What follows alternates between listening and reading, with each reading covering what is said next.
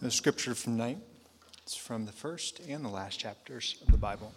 First being from Genesis 2:18 through 25. Then the Lord God said, "It is not good that the man should be alone. I will make him a helper fit for him." Now out of the ground the Lord God had formed every beast of the field, every bird of the heavens, and brought them to the man to see what he would call them.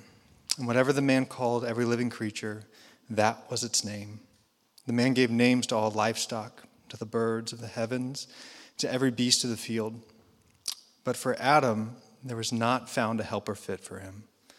So the Lord God caused a deep sleep to fall upon the man. And while he slept, took one of his ribs, closed up its place within the flesh. And the rib that the Lord God had taken from the man, he made into a woman and brought her to the man. And the man said, "This at last is bone of my bones and flesh of my flesh. She shall be called woman, because she was taken out of man. Therefore a man shall leave his father and his mother and hold fast to his wife, and they shall become one flesh. And the man and his wife were both naked and were not ashamed." Revelation 21, 9 through 14, the New Jerusalem.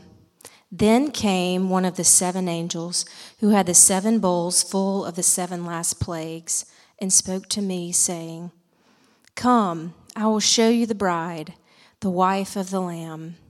And he carried me away in the Spirit to a great high mountain and showed me the holy city Jerusalem coming down out of heaven from God, having the glory of God, its radiance like a most rare jewel, like a jasper, clear as crystal. It had a great high wall with 12 gates, and at the gates 12 angels, and on the gates the names of the 12 tribes of the sons of Israel were inscribed. On the east, 3 gates, on the north, 3 gates, on the south, 3 gates, and on the west, 3 gates. And the wall of the city had 12 foundations, and on them were the 12 names of the 12 apostles of the Lamb. Thanks be to God.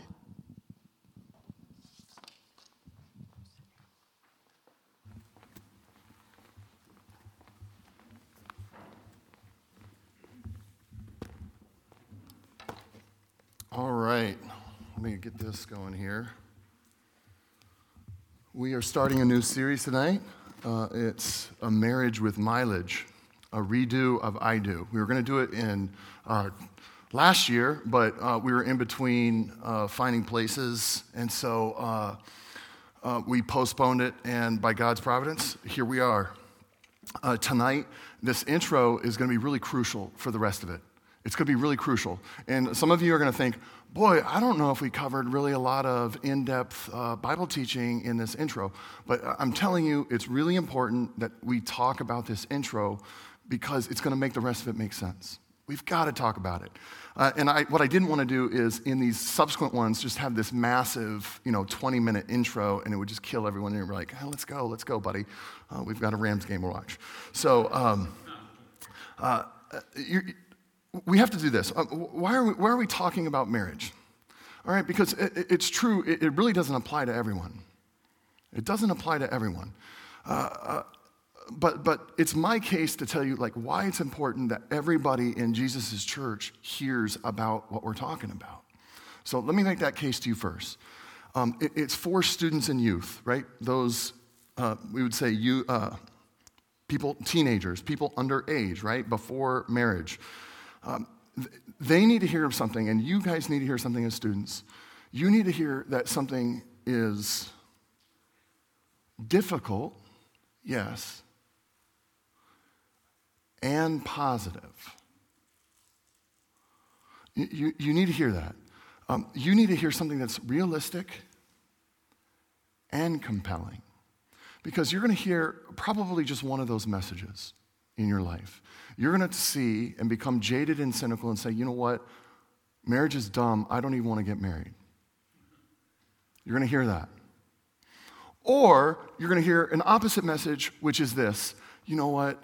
let's just shack up, let's just live on love. You will romanticize this together thing and not have a realistic view of what it's all about. So I see kind of both sides. You're going to romanticize or you're going to be cynical and jaded. So look, you need to hear this tonight. If you're a student and if you want to look forward, I'm telling you, marriage is hard and difficult. But I would venture a guess that nothing in your life is really wonderful and satisfied unless it is difficult. Okay? So that's for your students. Now, for singles, so and I mean singles that you're single now, but you long to be married, and I mean singles that are like, hey, I'm never getting married. Every meeting I've been in, whenever I do a relationship series, everyone in these planning meetings, without fail, everyone's just like, oh my goodness, you're talking about marriage. What are the singles going to do? What are the singles going to do? Like they're just going to freak out, start crying, and leave. All right? What are the singles going to do? Listen. It's really important for the singles, and I'm going to tell you why. Did you know that you can learn things in theory that you will not practice yet, and yet they will be wildly helpful to you? They will mitigate, not prevent, hardship. Example. I need an example. I don't know. I'm starting to freak out. I'm single. Okay, calm down. All right.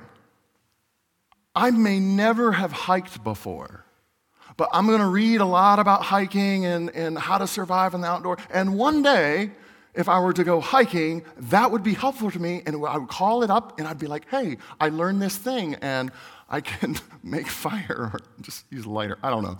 But there's a lot of things we can learn in theory that actually help and will mitigate hardship. Notice I didn't say prevent hardship. I said mitigate hardship. All right, B, for singles. You know a lot of married people. And you live in community. So like, why? Why wouldn't you say, well, I guess I'll learn something about my married friends so that I can understand them, have empathy for them, maybe even encourage and minister to them? Or are you like, nope, I come to church and it should be all about me? Like, I still haven't met that single, and yet in all these planning meetings for churches, there's like, what about the singles? Singles, I hope, come up to me and you're like, yeah, that was horrible. It didn't minister to me. I want real feedback because then I won't do this, right? Well, maybe that's not true. All right. So what if you're a single and you're like, I never want to get married? Well, that part about empathizing and understanding your friends, right? That part. But that doesn't mean you'll ever stop relating to people. When Paul says, like, I'm not getting married, he's not saying, like, I've ceased with relationships. No, he's just saying, like, I don't need this intimate thing to have these relationships and to understand Jesus. I don't need that picture. And so you're going to always need this picture of what marriage is to understand God. So even if you don't ever want to get married, let's talk about marriage. Let's talk about marriage. All right, so for marrieds who are buzzing along pretty contentedly, this series is for you because I want to do something. I want to ruin your contentedness. I do. Now, I don't want to do it because I'm a jerk. I only want to do it if it's going to lead you to something better and more wholeness. So beware if you're like, hey, I think I'm cool. For marrieds who are sad, man, you're feeling the pain, you're feeling the loneliness, you're feeling dissatisfaction, you're feeling alienation, you are feeling hostility.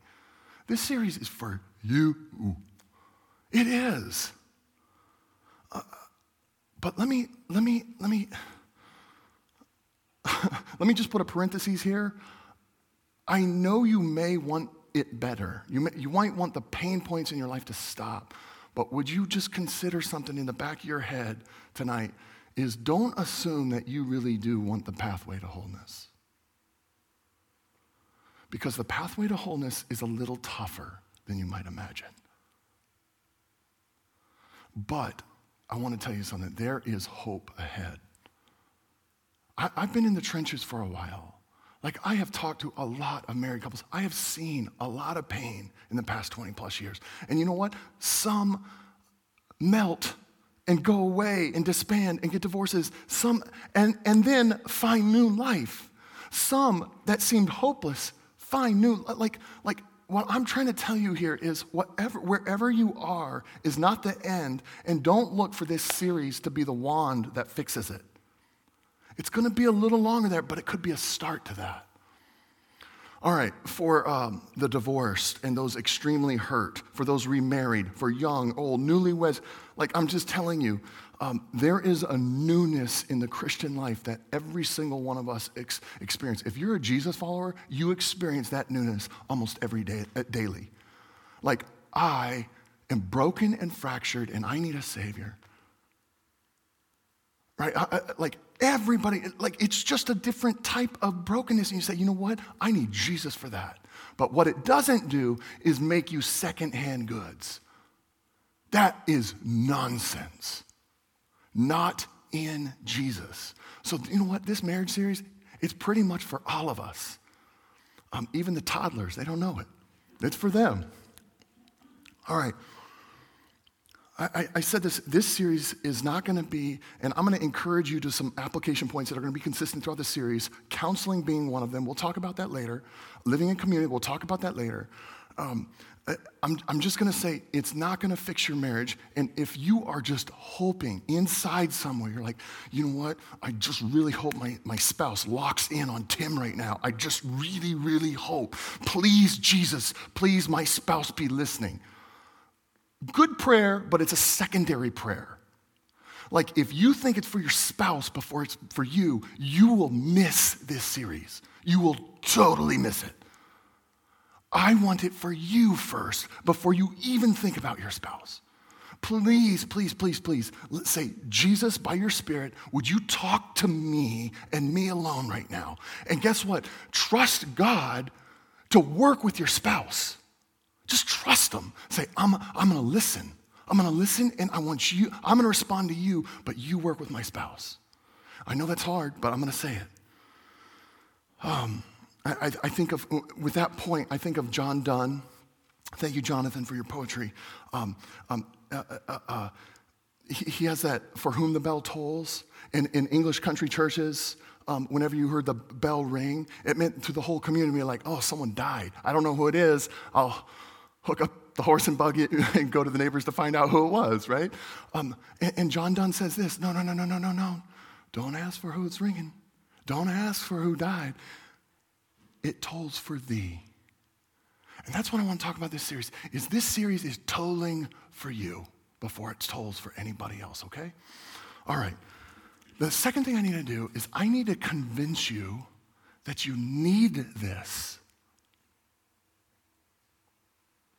I have to convince you that you need this. And you know what? I have to convince my heart all over I need it too.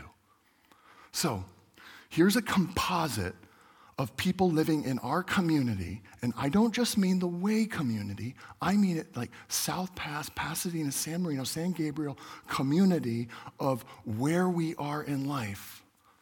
So let me describe that composite for you. Is most of us waited a little bit to get married. I have gum in my mouth. You should never do this as a public speaker. What am I doing? And he's teaching us about marriage. Funny. Okay. All right, so you waited a little longer to get married. You found someone great. You knocked out your education. You chased your career. You did well. For the most part, our community, and again, I mean that in the large, you're pretty adept at navigating each other's quirkiness. You make excellent business partners. You guys share duties. We're not like our parents where it was rigidly assigned to like sex and gender, like who does what. No, for the most part, our generation, for this composite, we're actually pretty helpful with a lot of different things. Studies bear that out. You share schedules, you help each other. You've learned this over, let's say if we're at anywhere from 7 years married to, let's say, 15 years married. There's a sliding scale, but that's our community. You learn to fight better, like you learn to avoid certain words, certain triggers, not to push too hard on an issue, as long as they don't push too hard on an issue to do with you. You do your part, they do theirs, and for the most part, this is a description, is that you're running on two parallel tracks. Maybe if the goal is not highly defined, maybe it's retirement, kids to college.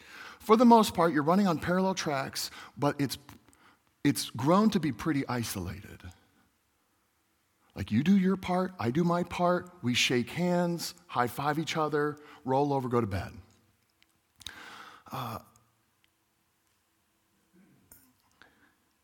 You're crushing the American life as coworkers together. You're doing a great job. But slowly, and this is the composite, there's been an increase of separation in our private thoughts and lives, and there's less intimacy. I'm not talking about just physical stuff. I'm just talking about the gritty recesses of laboring over what's going on in the inner part of your life with your partner. And the intimacy is less. The spiritual intimacy is low as well. We'll talk about that. And it's yielded this. This is for the most part, and it's borne itself out even in the quarantine, is our marriages were really, really difficult in the quarantine. It exposed something. What did it expose? We were so busy running schedules, and then we have to live around each other for 2 years. Like up close, and we're like, oh yeah, I kind of can't wait to go back to the office. So it exposed a little bit. Here's some questions for you. These questions are not meant to shame. I went through these questions. I'm not going to tell you which ones they were from up front, but I am not doing well here. So if you think, oh, Tim's out to shame me and make me feel bad about my marriage. No, I'm like in line with you. All right, here. Do you enjoy your spouse? I'm talking about like friend, pal, like to do stuff together, laugh, maybe? Do you enjoy your spouse? Can you articulate what your spouse is fearing right now? In a way that your spouse would say, yeah, that's kind of it. Can you articulate what your spouse hopes for in a way that would make your spouse nod their head and say, yeah, that's it? Here's one. It seems a little weird, but see if you can answer it in your head. Is there tenderness still between you and your spouse? Tenderness. Is there expressed gratitude between you and your spouse? Hey, thank you so much for doing that for me. Are you friends with your spouse? Do you have deep, persistent, consistent intimacy with your spouse, and physicality is only a part? Do you pray with your spouse? I cannot answer in good ways for some of these. And he's teaching the marriage series. I can't believe it. Get this guy out of here. Oh, well, whoever else wants to teach it, I welcome you. There's this amazing thing. All right, in Genesis 2, God creates humanity, and you have God, you have Adam, and you have Eve in the garden. And there's this amazing thing. It's a triad where everything works. And in relating to each other, and there's joy between Adam and Eve, and there's joy between Eve and God, and there's joy between God and Eve, and there's joy in that triad, right? And then the fall occurs, and it fractures everything. And this is the first move. This is the first move from that triad, is to let's go to a dyad. Let's go to 2 revolving cells around each other. Let's boot God out of the triad. Let's run away and hide, and we'll be the dyad against bad guy, bad God, scary God. That's the first move. Run from God, work it out together. There's lots of blame, though, in that dyad. There's lots of shame, and there's actually a lot of self-saving. And it's God who comes to pursue them, and it's God who restores that triad again. In some bare way, I'm going to restore the triad. You thought a dyad would be good. You and your running on love, you thought that would work. It didn't work. I had to pursue you. The trend of humanity, and I don't even know if, is monad a word?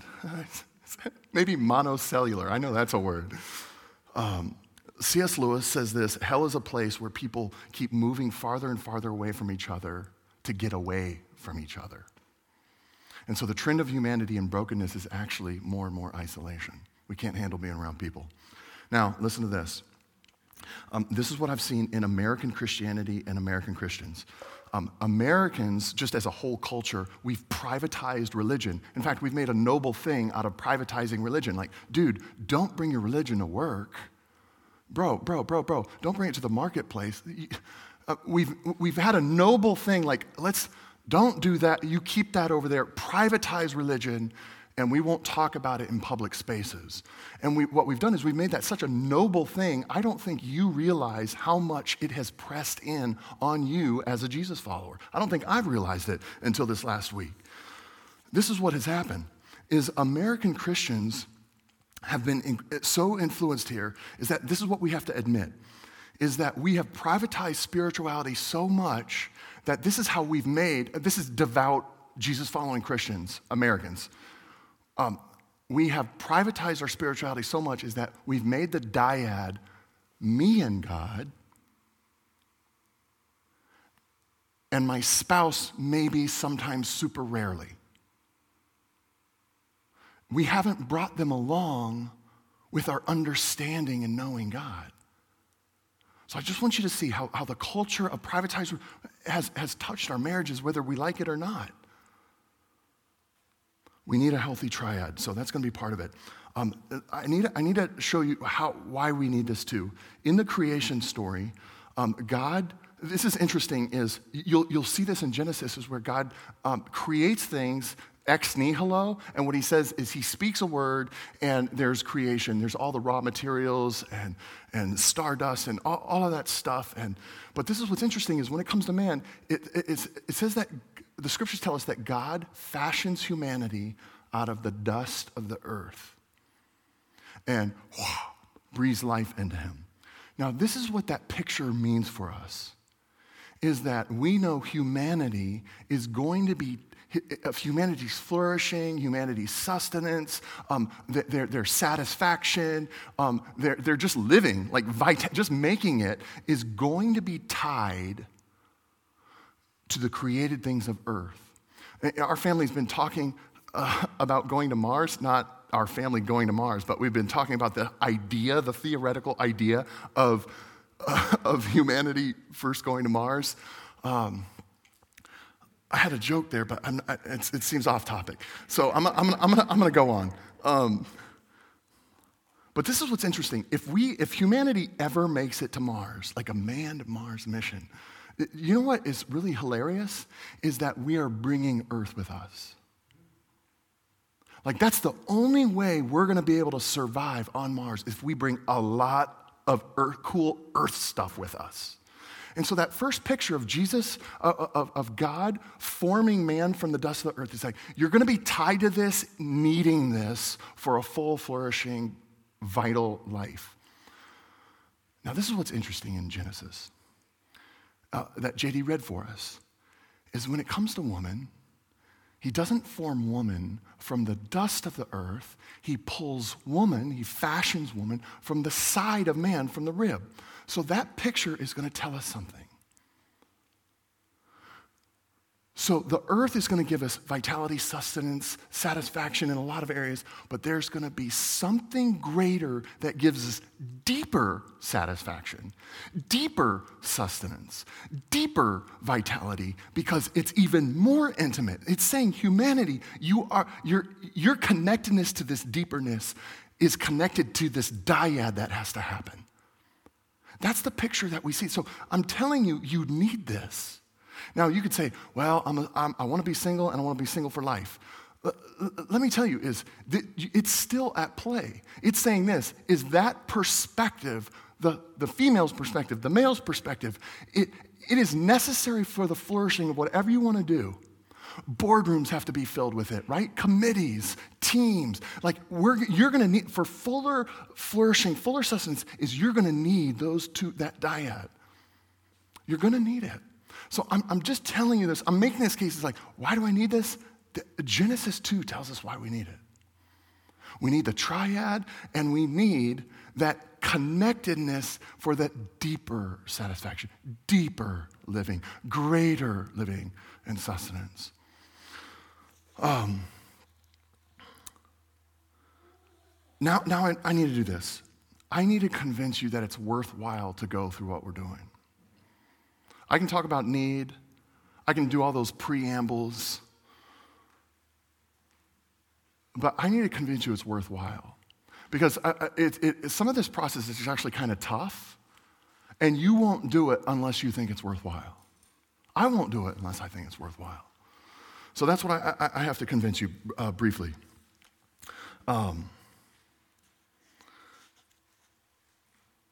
Personal story. I'd been married, I got married in 1999. It took to 2011. I've told some of you this story. My wife is cool with me telling you this story, so don't get all nervous. But I'd been starting to work. I was just like you. I wanted to crush it. Even as a minister, I was ambitious, and I started working more and more and more, and my hours started to climb up, 60 hours a week. 65, and you're always trying to get a little bit more and manage the griping from home, like, hey, do you want to be home with the, well, just a little bit more, they really need me, and it's really great, and there's so much pain, and I'm like, that's me making fun of my garbage thinking, by the way. And there was a tornado that came through our city, and I was threw myself into like more work, more relief work, more community civic work, blah, blah, blah. And we sat down. My wife was just like, we need to go to counseling. Like, this can't, like, it can't go on. It can't persist this way. And that's a come to Jesus moment.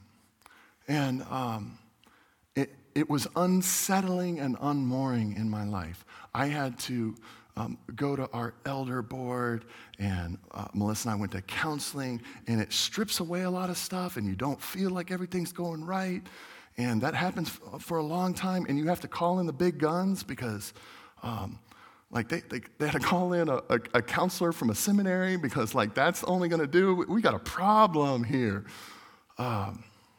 Why? Our marriage needed help. It really did. And look, I know a lot of us want, because when you're in the pain, you're just like, I want a pill or a wand, or I want, please give me a quick fix. That maybe just takes 3 or 4 weeks, please. And I'm telling you, there's not a quick fix. There's not a quick fix. It's unsettling. But I will tell you this. If you taste something one time,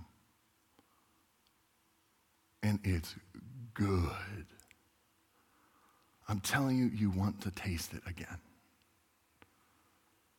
Just once.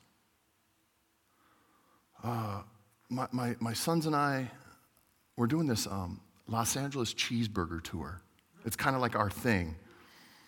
Bro time, guy time. We can't tell the ladies what we talk about.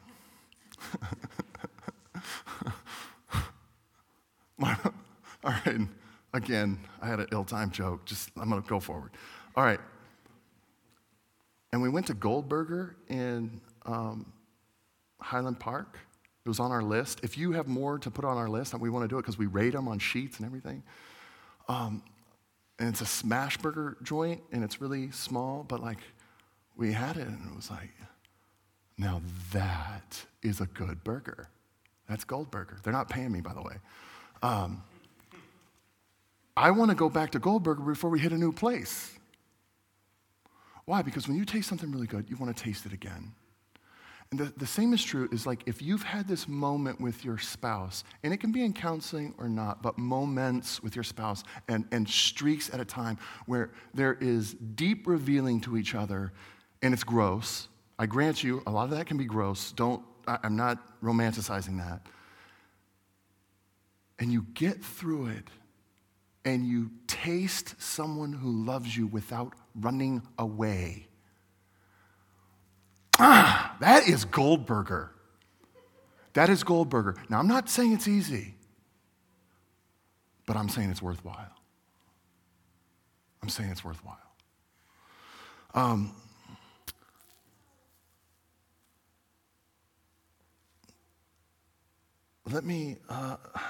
Nope, I'm going to I got to wrap it up. All right, I have tons of stories here.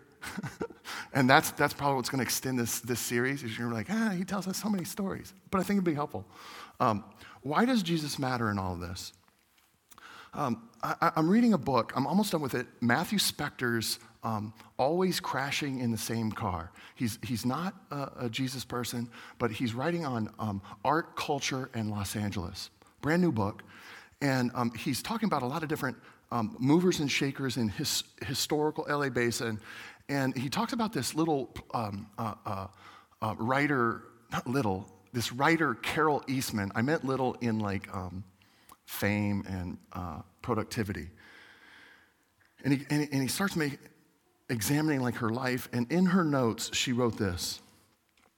She said, I have worked for love and acceptance, to be important, and therefore worthy of love. Man. A lot of us have done that. Like in the dyad of our marriages, we have either demanded of ourselves or our partners, you dance, you juggle, you do your job, and you don't fall down, and I will love you. But what if that in that triad, meaning Jesus himself, your spouse believes for themselves,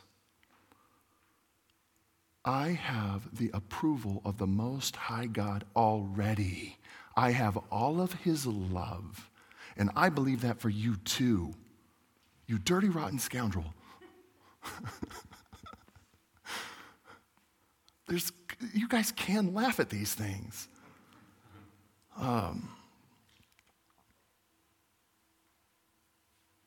That's grace. That's grace. Like if you've tasted grace, this is why Jesus matters in your marriages, because like, I'm tasting this grace, and I'm going to be in a dyad where I want them to taste grace, and I want to taste grace with this other person.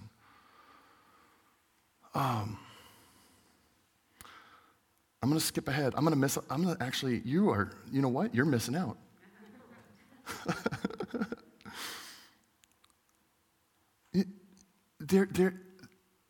When we taste forgiveness in a weekly fashion, daily fashion, if you have private worship with Jesus, but at the barest, you experience like, Jesus forgives me all over again here in a weekly setting, worship setting, you get a micro taste preview of what Jesus is going to, that revelation picture of jasper and crystal.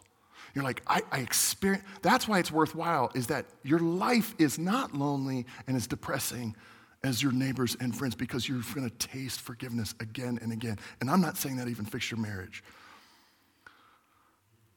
You know what's funny is the Catholic Church, I don't believe this, but I understand why they believe it. The Catholic Church believes that marriage is a holy sacrament. What's a sacrament?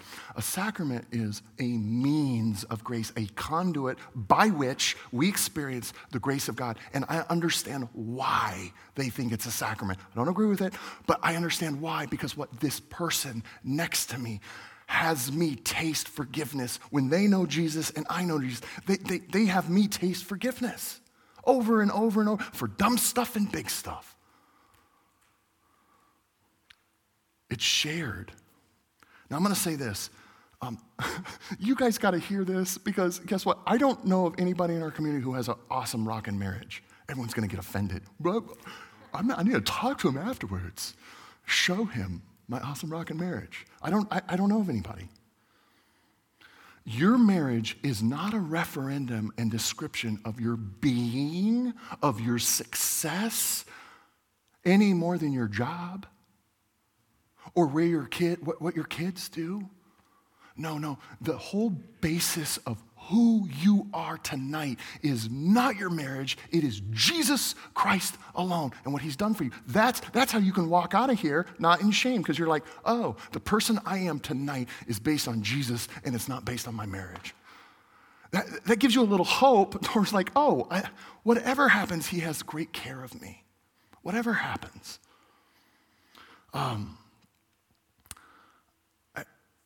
This is why Jesus matters in all of this. This is the last one.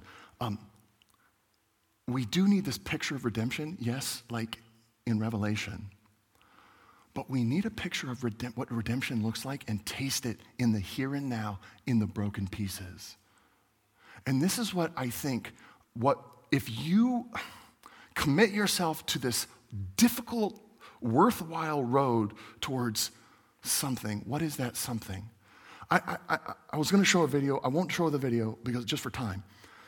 It's this beautiful picture. I think we often view God as like, we picture redemption as the successful you walking up to the podium and accepting awards, and your award speech is like, I would just like to thank Jesus for carrying my bags and holding my water and just really being a great wingman. So thanks everybody, I'm a success. That's what we conceive of redemption in weird Christianity world. This is what success looks like in Christianity. The Christianity that I know and read. This is what success looks like. Your life and my life are broken, shattered pottery pieces. And redemption in Jesus Christ is like I'm going to hack this word up. It's the Japanese kintsugi. It's where they take the pottery and they use molten gold and they do it for the joinery and they put all the pieces back. And this gorgeous bowl at the end of the day is glittering and amazing and, dare I say, better than the original piece. Where all the joinery is filled with the redemption of Jesus, pulling all our broken pieces into something that can hold.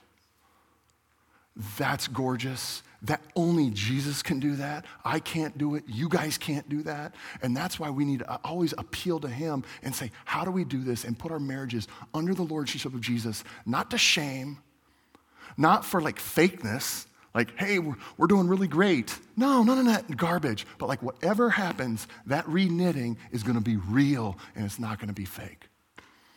I long for that. And I know, I've talked to enough of you and enough people in our broader community where like, that longing is real, but we don't know how to get there. That's why we need this series. It's why we need Jesus most of all. Let's pray into that. Jesus, come now by your Spirit and help us in our brokenness that goes, yes, beyond our marriages, but we're focusing on our marriages. Jesus, we need you. We need you to make us beautiful. We need you to heal. We need you to forgive. We need you to give us endurance to go through very, very difficult times. So Jesus, please help. Amen.